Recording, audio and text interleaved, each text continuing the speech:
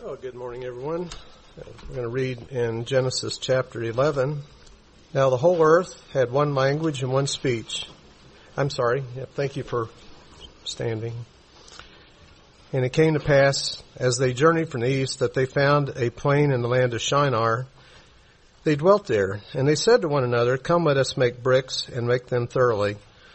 They had brick for stone, and they had asphalt for mortar. And they said, "Come, let us build ourselves a city and a tower whose top is in the heavens. Let us make a name for ourselves, lest we be scattered abroad over the face of the whole earth."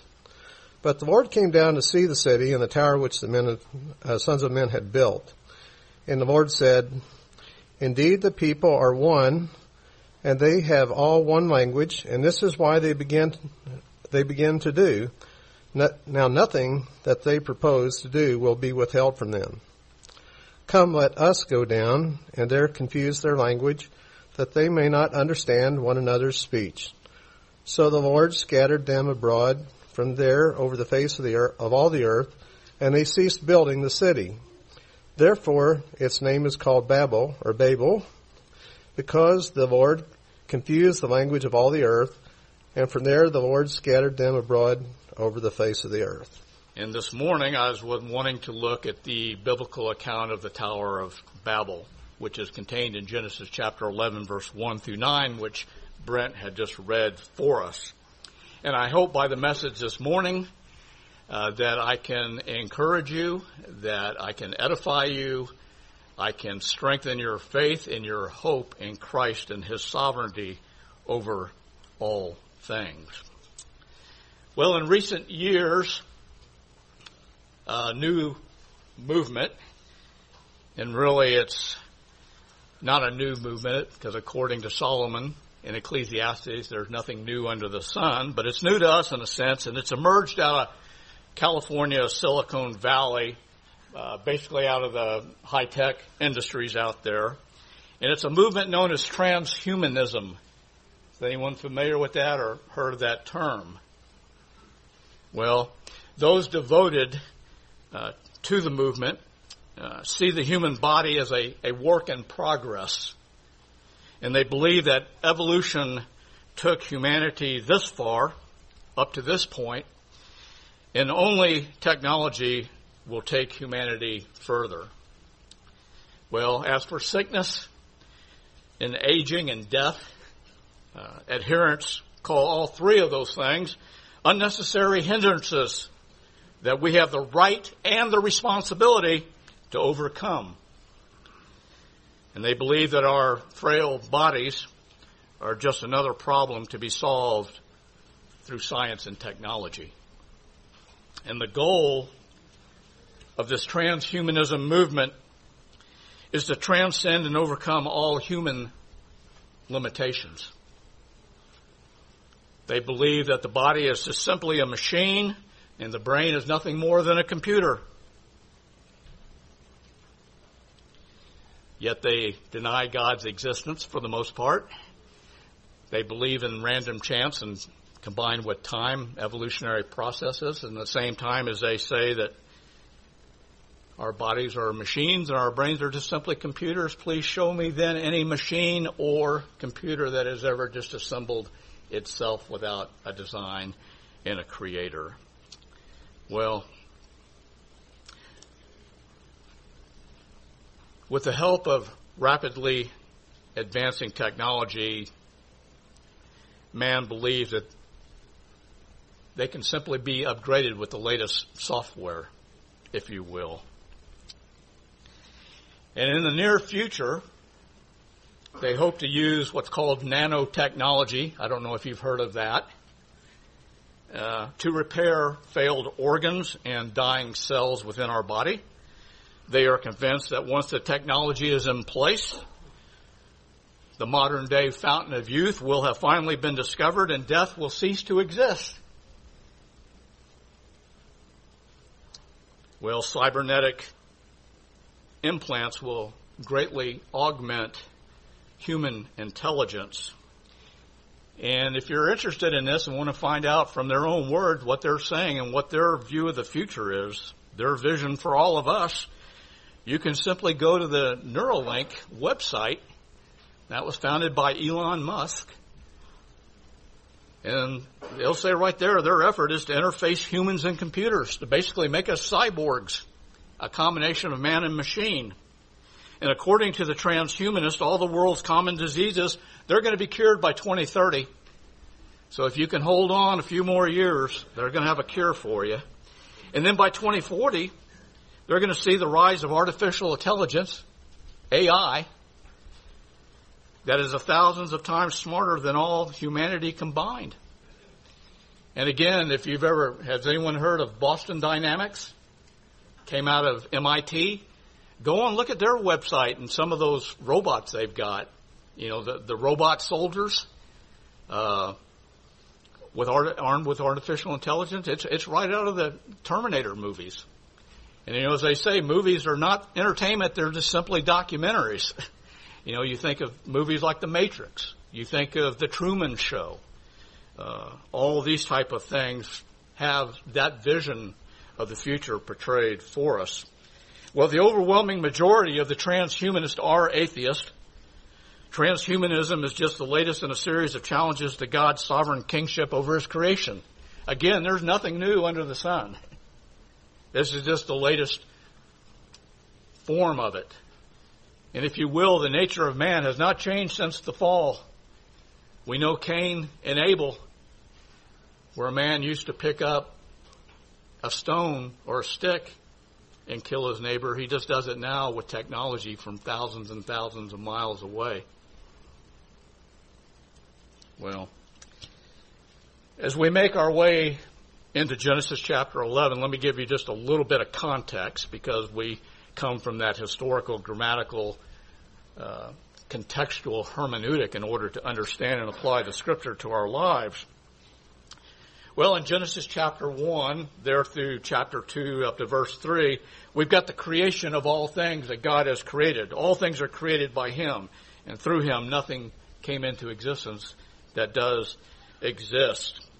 And then, of course, we've got the fall of man into sin. That occurs in Genesis beginning in chapter 2, verse 4 through Genesis chapter 3, verse 24. Then, of course, as I just mentioned, you've got Cain and Abel in Genesis chapter 4. You've got Adam's descendants from Genesis 5 through 6:8.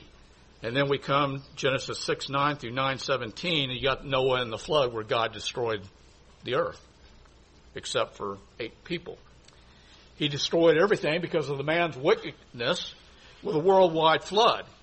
And after that flood, and it killed off everything, except for how many people were left? We got 8. We had Noah, you got his family, and you got the creatures on the ark. And just a little bit of a side note, how long did Noah preach, if you recall? 120 years. He forewarned the people. God's grace warning them of what the judgment that was coming. How many people were saved? 8. From our human way of thinking, that's not a very successful 120-year ministry with only 8 people being saved. But the issue was not the numbers. The issue was Noah was faithful to what God had told him to do, and he proclaimed the truth that God had given him and the gracious warning that God had given.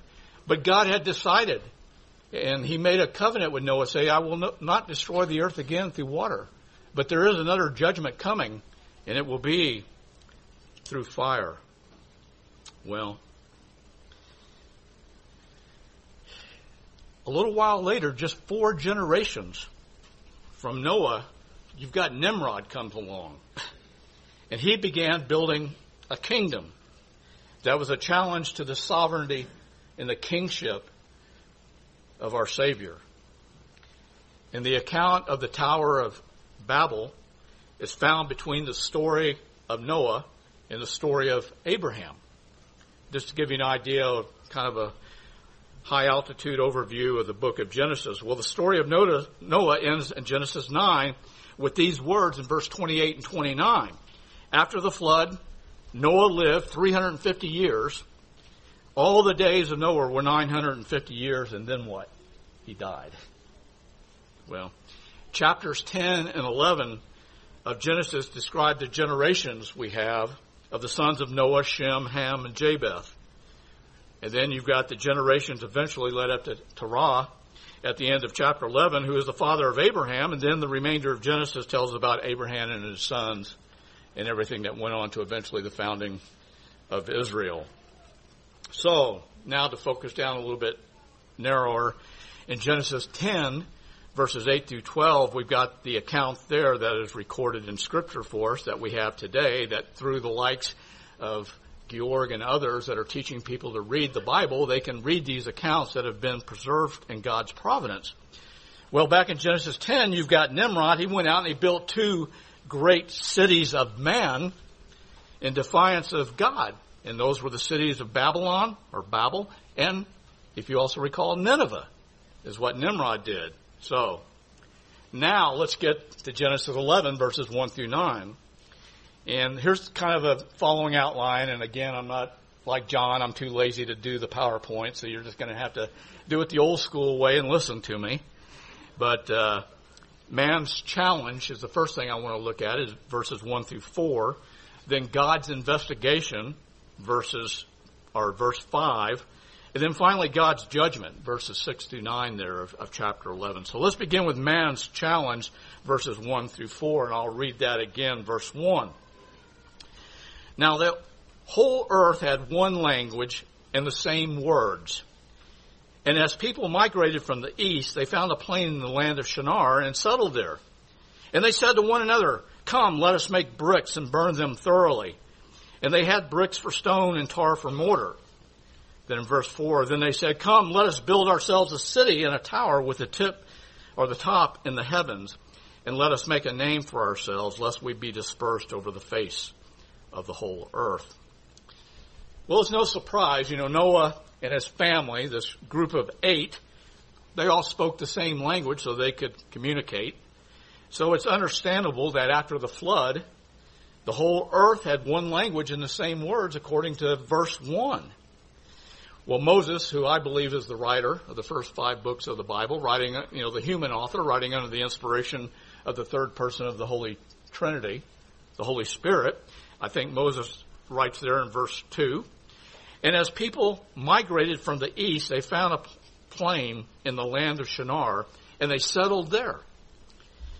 And that area geographically, some of you might remember this from school, that area has been identified as being between the Tigris and the Euphrates rivers in southern Mesopotamia, if you remember that, which was later called Babylonia, and is what? Present-day Iraq. So that's the area that they were migrating to. And the phrase, this is interesting, in this, little section, 9 verses that we probably all heard in Sunday school, but as we take time to really examine it, there's so much contained here. And part of what I want to do this morning is reveal the character and the works of God to you. But the phrase "from the east," we read that and it doesn't mean a whole lot to us other than a direction. Could also be translated in the original Hebrew as eastward. And eastward in the book of Genesis, if you go back and study it, always means away from God. And that's what Moses is trying to convey here through the Holy Spirit, is to understand that the people were moving away from God. Well, in verses 3 and 4, Moses goes on and he writes, "And they said to one another, 'Come, let us make bricks and burn them thoroughly.' And they had brick for stone and tar for mortar. Then they said, 'Come, let us build ourselves a city and a tower, and its top will reach up into the heavens, and let us make a name for ourselves, lest we be dispersed over the face of the whole earth.'" And if you notice, as you're doing your Bible study, when words are repeated, take note of that. Well, twice in these verses, the people under Nimrod's leadership say to each other, "Come." And again, when you just read through that, it doesn't seem to be much there initially. But commentator James Montgomery Boyce notes that in the account of the Tower of Babel, we see 2 different uses of the word "come" there, recorded in the historical narrative. The first was spoken by man to man, and it was against God. And then we're going to see down in verse 7, the second was spoken by God to God against man. And we'll see how this plays itself out, you will, in God's sovereignty and his wisdom. Well, the Bible, God's word, also has a third use for this word, come. You can think of those probably, come, which is an invitation extended by God to man, for man's good, for man's benefit. Recall what God says in Isaiah chapter 1, verse 18, come now, let us reason together. And it goes on and says, though your sins are like scarlet, they shall be as white as snow. Though they are red like crimson, they shall be like wool. And recall the words of Jesus in Matthew chapter 11, verse 28, where he said, come to me, all who labor and are heavy laden, and I will give you rest. And then the Holy Spirit says in Revelation 22, verse 17, come, and let the one who is thirsty come. Let the one who desires take the water of life without price. So what happens when we respond to God's gracious calls to come? We find that our sins are washed away, our burdens are lifted, and our spiritual thirst is quenched.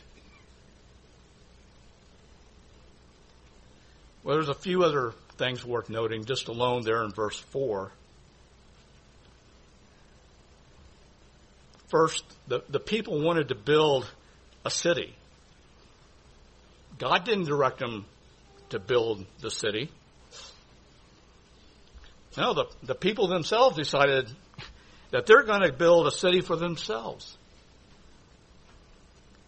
And it was not to be the city of God as Jerusalem would be. Instead, it's going to be the city of man. And I like what Matthew Henry said about it in his observation. He said, what a difference there is between men's building and God's. When men build their Babel, brick, that is something made of mud and tar, are their best materials. But when God builds his Jerusalem, he lays even the foundation of it with sapphires and all its borders with precious stones. Well, second, the people wanted to make a name for themselves.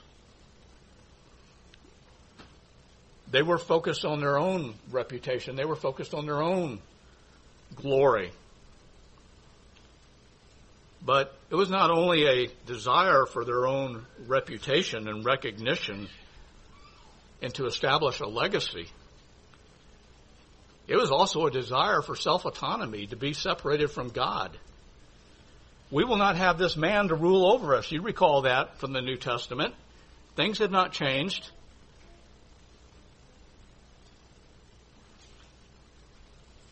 And they were going to do all this without the help and direction of God in their building project.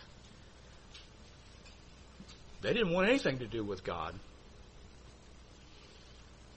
They wanted to make a name for themselves. And in the end, they did get a name. But it's not the great name they wanted, because their name was what? Babel, which means confused. They are indeed remembered by those who came after them. And even today we remember them, but they are remembered for their folly and for their challenge rather than their greatness.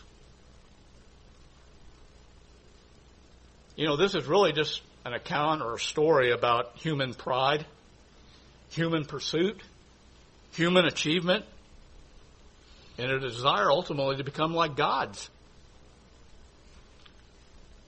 Just like when Adam and Eve, they disobeyed the word of God. They believed the lie of the serpent. They ate of that forbidden fruit. Their way of thinking, and even modern man. Who needs God when you can build a tower to heaven? Or apply modern technology in order to live forever.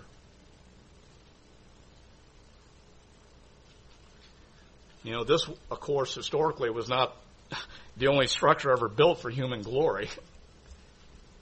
Pharaohs, Mayan and Aztec kings all built pyramids in their own honor. Kings and queens of Europe built expansive grand castles and palaces. Universities in our own country are named after their large contributors. Mansions, skyscrapers are named for their owners and builders. Nothing new. Man wants to put his name on something, a legacy. He wants to be remembered to show how great he is.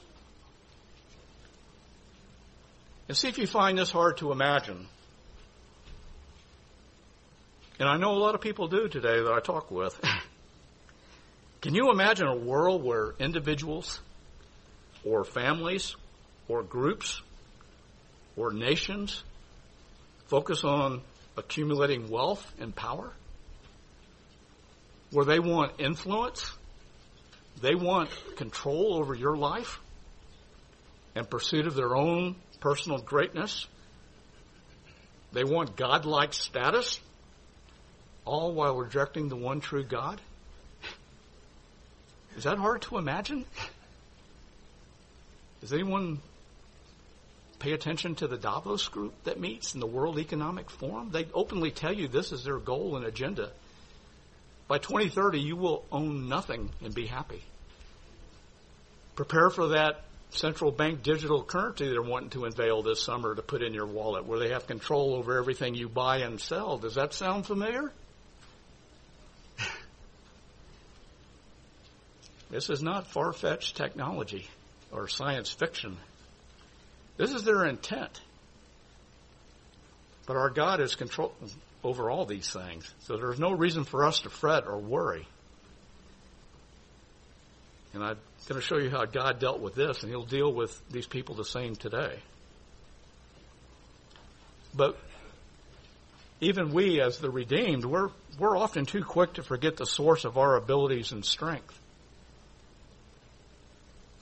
Fallen man is too quick to claim all the credit and recognition for his achievements. Too often, human achievement is for the few at the expense of the many, the elite and the poor.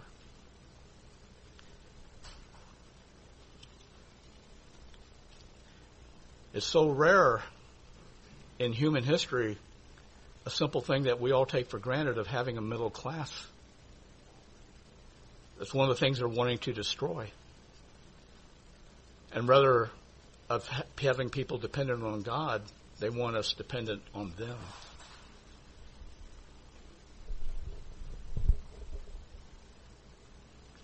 If you study history, particularly European history, you'll see how it was basically the lords and the serfs. We live in amazing times.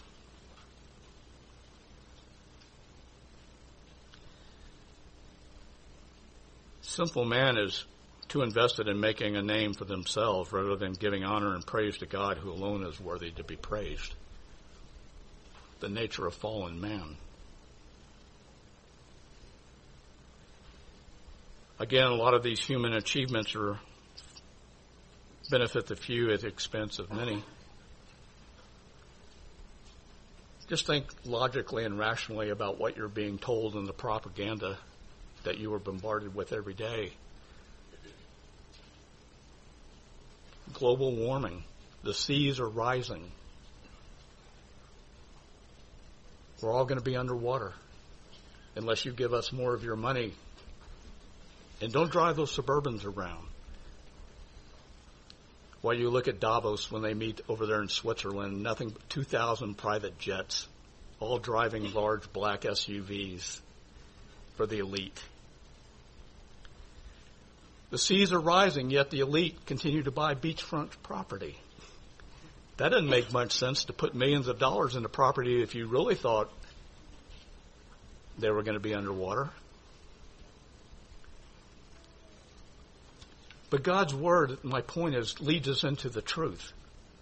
It helps us develop a biblical worldview of what we're being bombarded with, all the lies that we have been told that are every day what was 3 years ago considered conspiracy theory is now proven true. And again, what's the difference between a conspiracy theory and the truth? It used to be about 6 months. Now it's about 2 hours because of technology, both good and bad, in order to challenge what people are saying. And these resources are available through technology and the internet. So, the third observation from this section is that people wanted a new religion back then.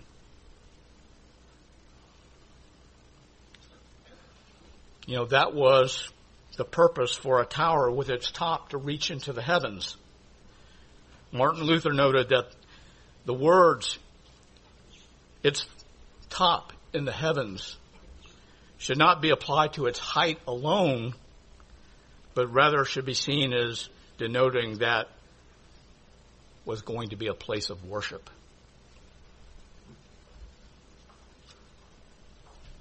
When we were in Israel,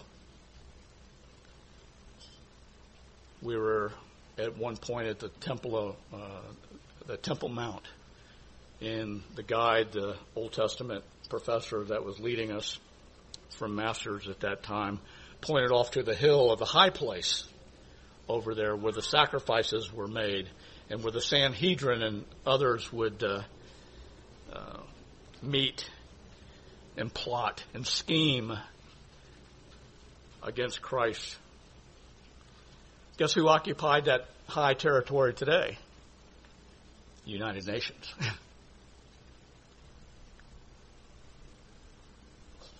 Some reason they like high places in order to meet.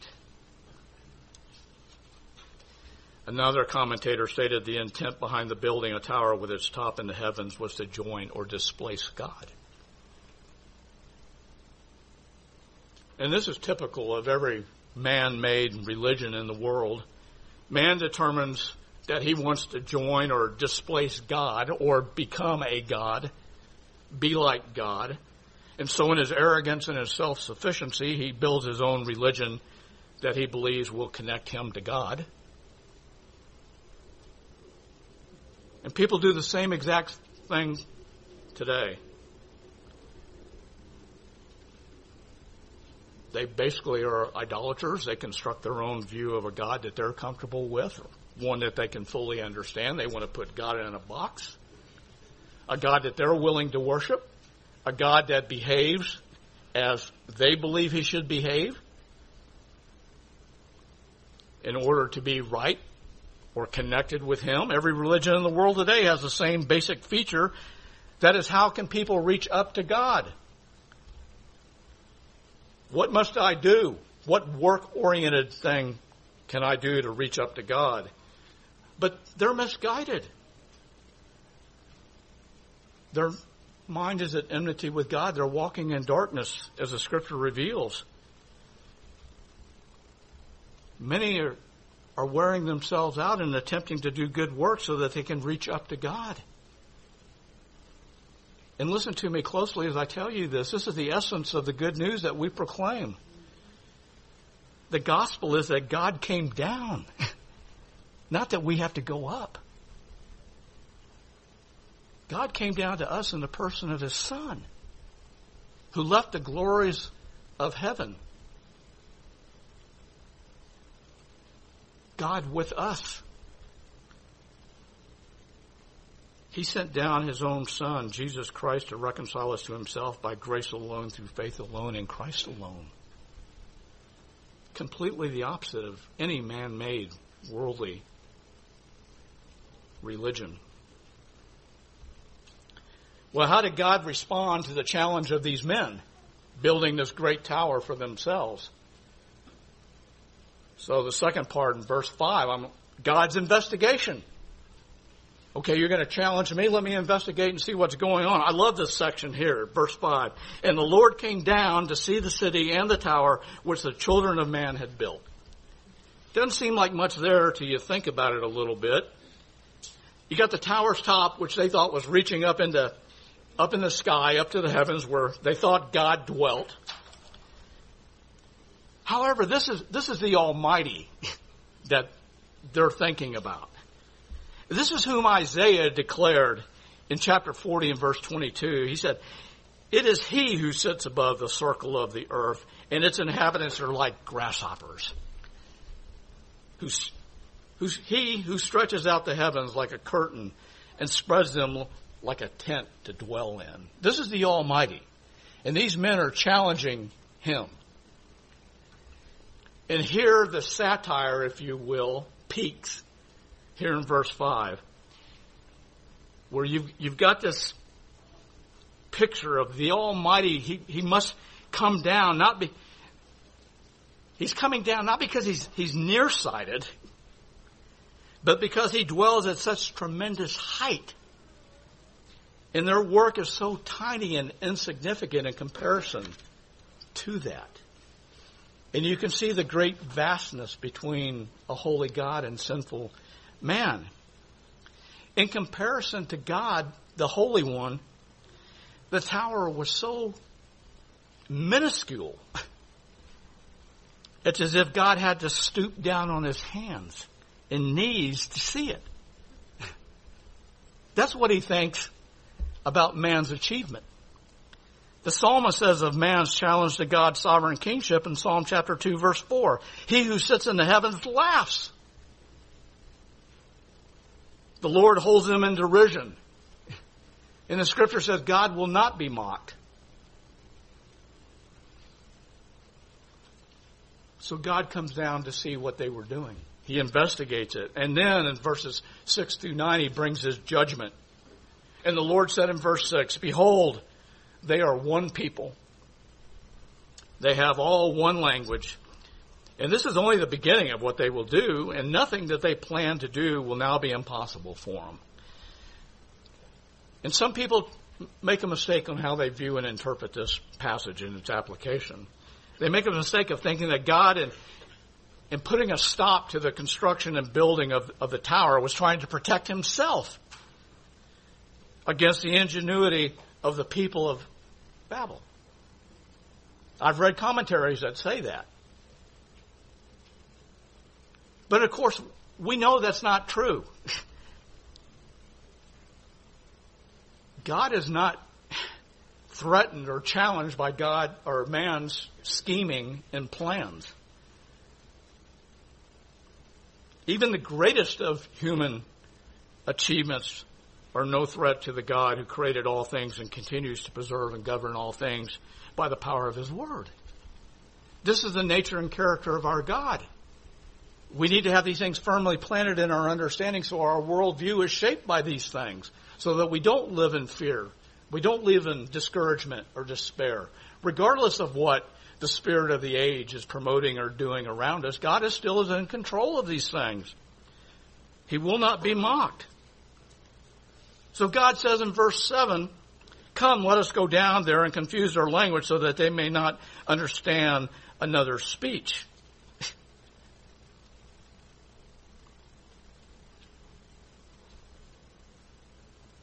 Now it's God's turn to say, "Come."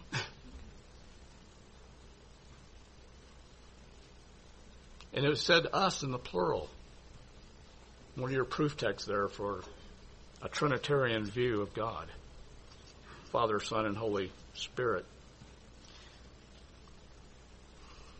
God's going to go down there.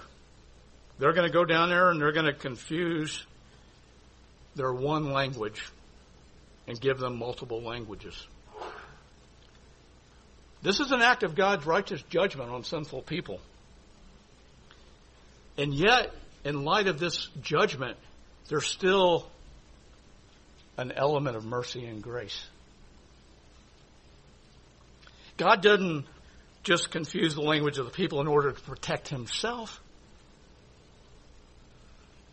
He does it in order to protect them.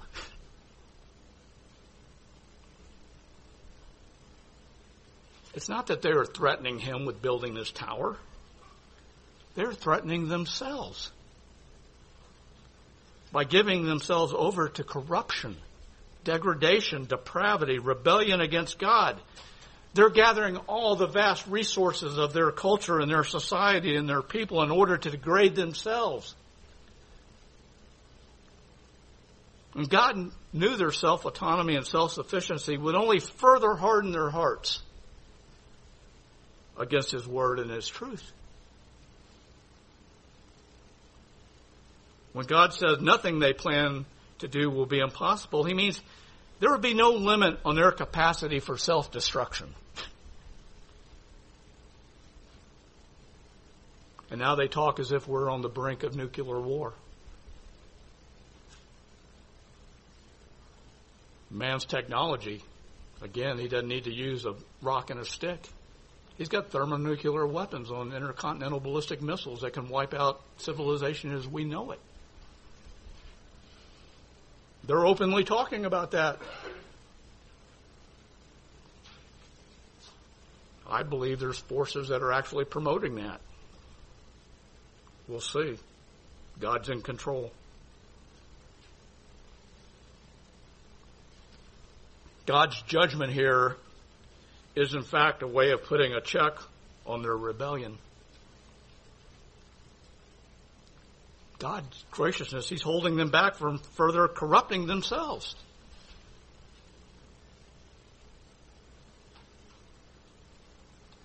This is definitely a judgment, but it's also an act of mercy and judgment.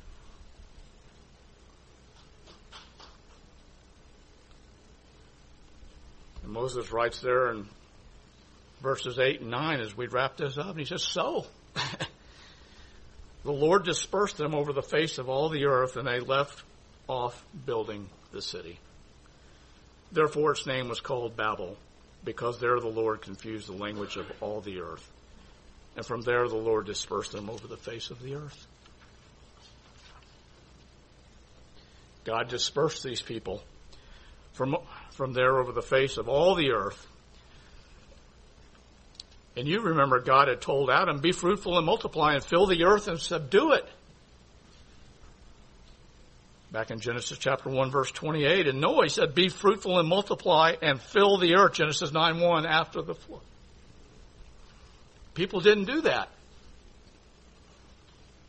But instead of filling the earth, the people congregated and conspired against God. The Lord dispersed them from there over the face of all their earth, so that they would obey His command and accomplish His divine will. No man can thwart the purpose of God, the Scripture says. He knows the end and the beginning. His word goes forth and it will accomplish what He sends it out to do.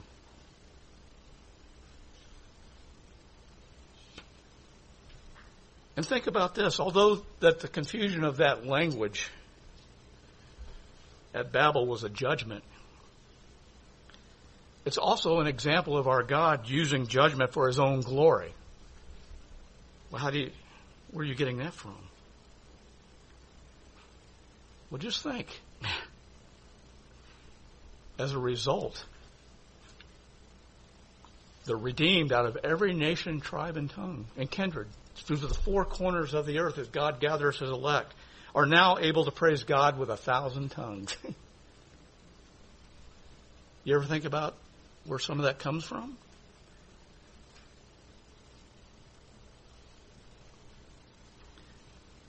Nimrod's tower never succeeded. And Babylon is identified in Scripture with opposition to God. Well, there's a few things I think that we can learn from this. Comfort our souls, give us hope, give us courage, give us strength.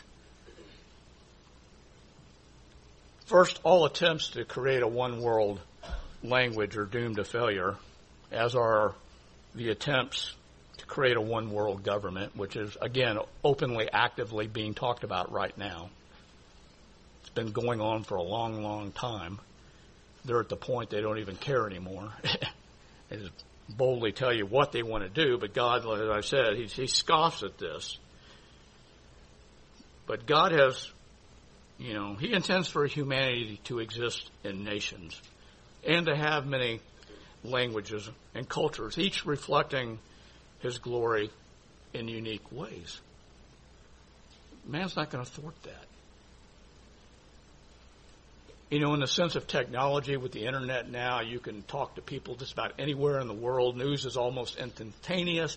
You even get on there and they can translate from one language to the next in order to communicate. But this is not going to stop God's word from going forth or from the advance of the church as God's ordained it. And again, some of these technologies could be very helpful. And they have been. We benefit from them. But because of evil men and wickedness and sin, these things are turned to evil purposes, to hurt people, destroy lives. You know, the Neuralink I talked about, you know, they're talking about some of that could be helping Alzheimer's patients, people with strokes, paralyzed. That could be some good application. But anytime your brain is hooked into a computer system and someone else has got control of the computer system, I'm a little bit concerned about that. I'm a little bit concerned when someone's got control of the means of exchange and can turn off my money and program it for what I can buy and what I can't buy. It's a little concerning. Again, these things are put forth. You know, vaccine passports were put forth as a way to control people and travel of movement. But that didn't come into existence. So just remember, everything you hear and what's proposed doesn't necessarily mean it's going to happen. And if God ordains that, then the church will continue and will continue to proclaim the truth and stand against evil and proclaim the gospel and make disciples.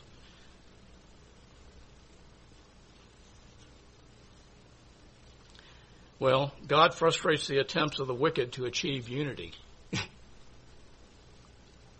That's why I'm not overly concerned about World Economic Forum and Davos and United Nations and all these other groups that would like to centralize power.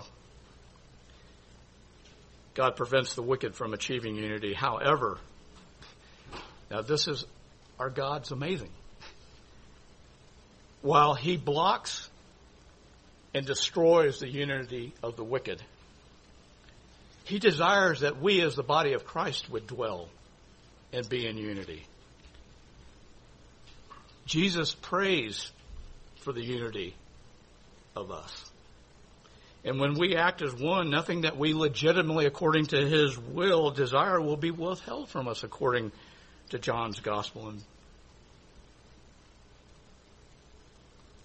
And think of this, a sign of the unity of God's kingdom.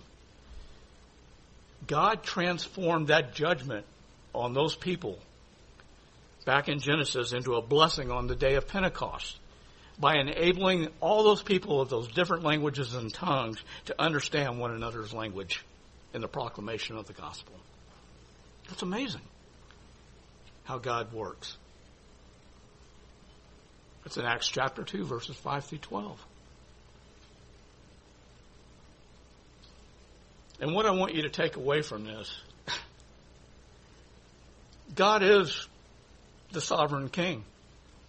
All authority has been given unto Jesus. Every other authority is limited and delegated, whether it's in the government, it's in the church, or in the family. It's all under the headship and lordship of Jesus Christ as King. King of kings and Lord of lords. And our Lord will not challenge or tolerate any challenge to his rightful lordship. As I've said before, you don't make Jesus Lord of your life. He is Lord of everyone's life. And it's appointed unto man once to die and then the judgment. And he will judge righteously. And wicked men who have lied and cheated and corrupt and evil and wicked that have hurt people. My heart breaks for the human trafficking and what they're doing to these young children. That will come out. Just be patient. You will be amazed at the wickedness that dwells among us. But God's going to take care of that either in this life through righteous human judgment, or God will deal with it one day unless these people repent. But through the proclamation of the gospel, they can confess their sins and turn from their wickedness and turn to Christ alone and find forgiveness. We need to remember that because we were without hope in this world apart from that. We got to remember that our salvation and our security, our perseverance, that's all tied up in Christ alone. Here's my life. And that brings us to the Lord's table of why we do this every week, why we remind ourselves. It's a reminder of Christ taking on a body that was to be given for us, fully God and fully man. And that brings us to remember these things. We're told to do this in remembrance. And we're told to do this until he returns. How long that's going to be, I don't know. Come quickly, Lord Jesus. I hold a position he can come at any time. Could be later today. But until the Lord chooses, to that day and time that's been appointed, we pray that we would remain faithful and obedient and live for the glory of Christ in all that we say and do.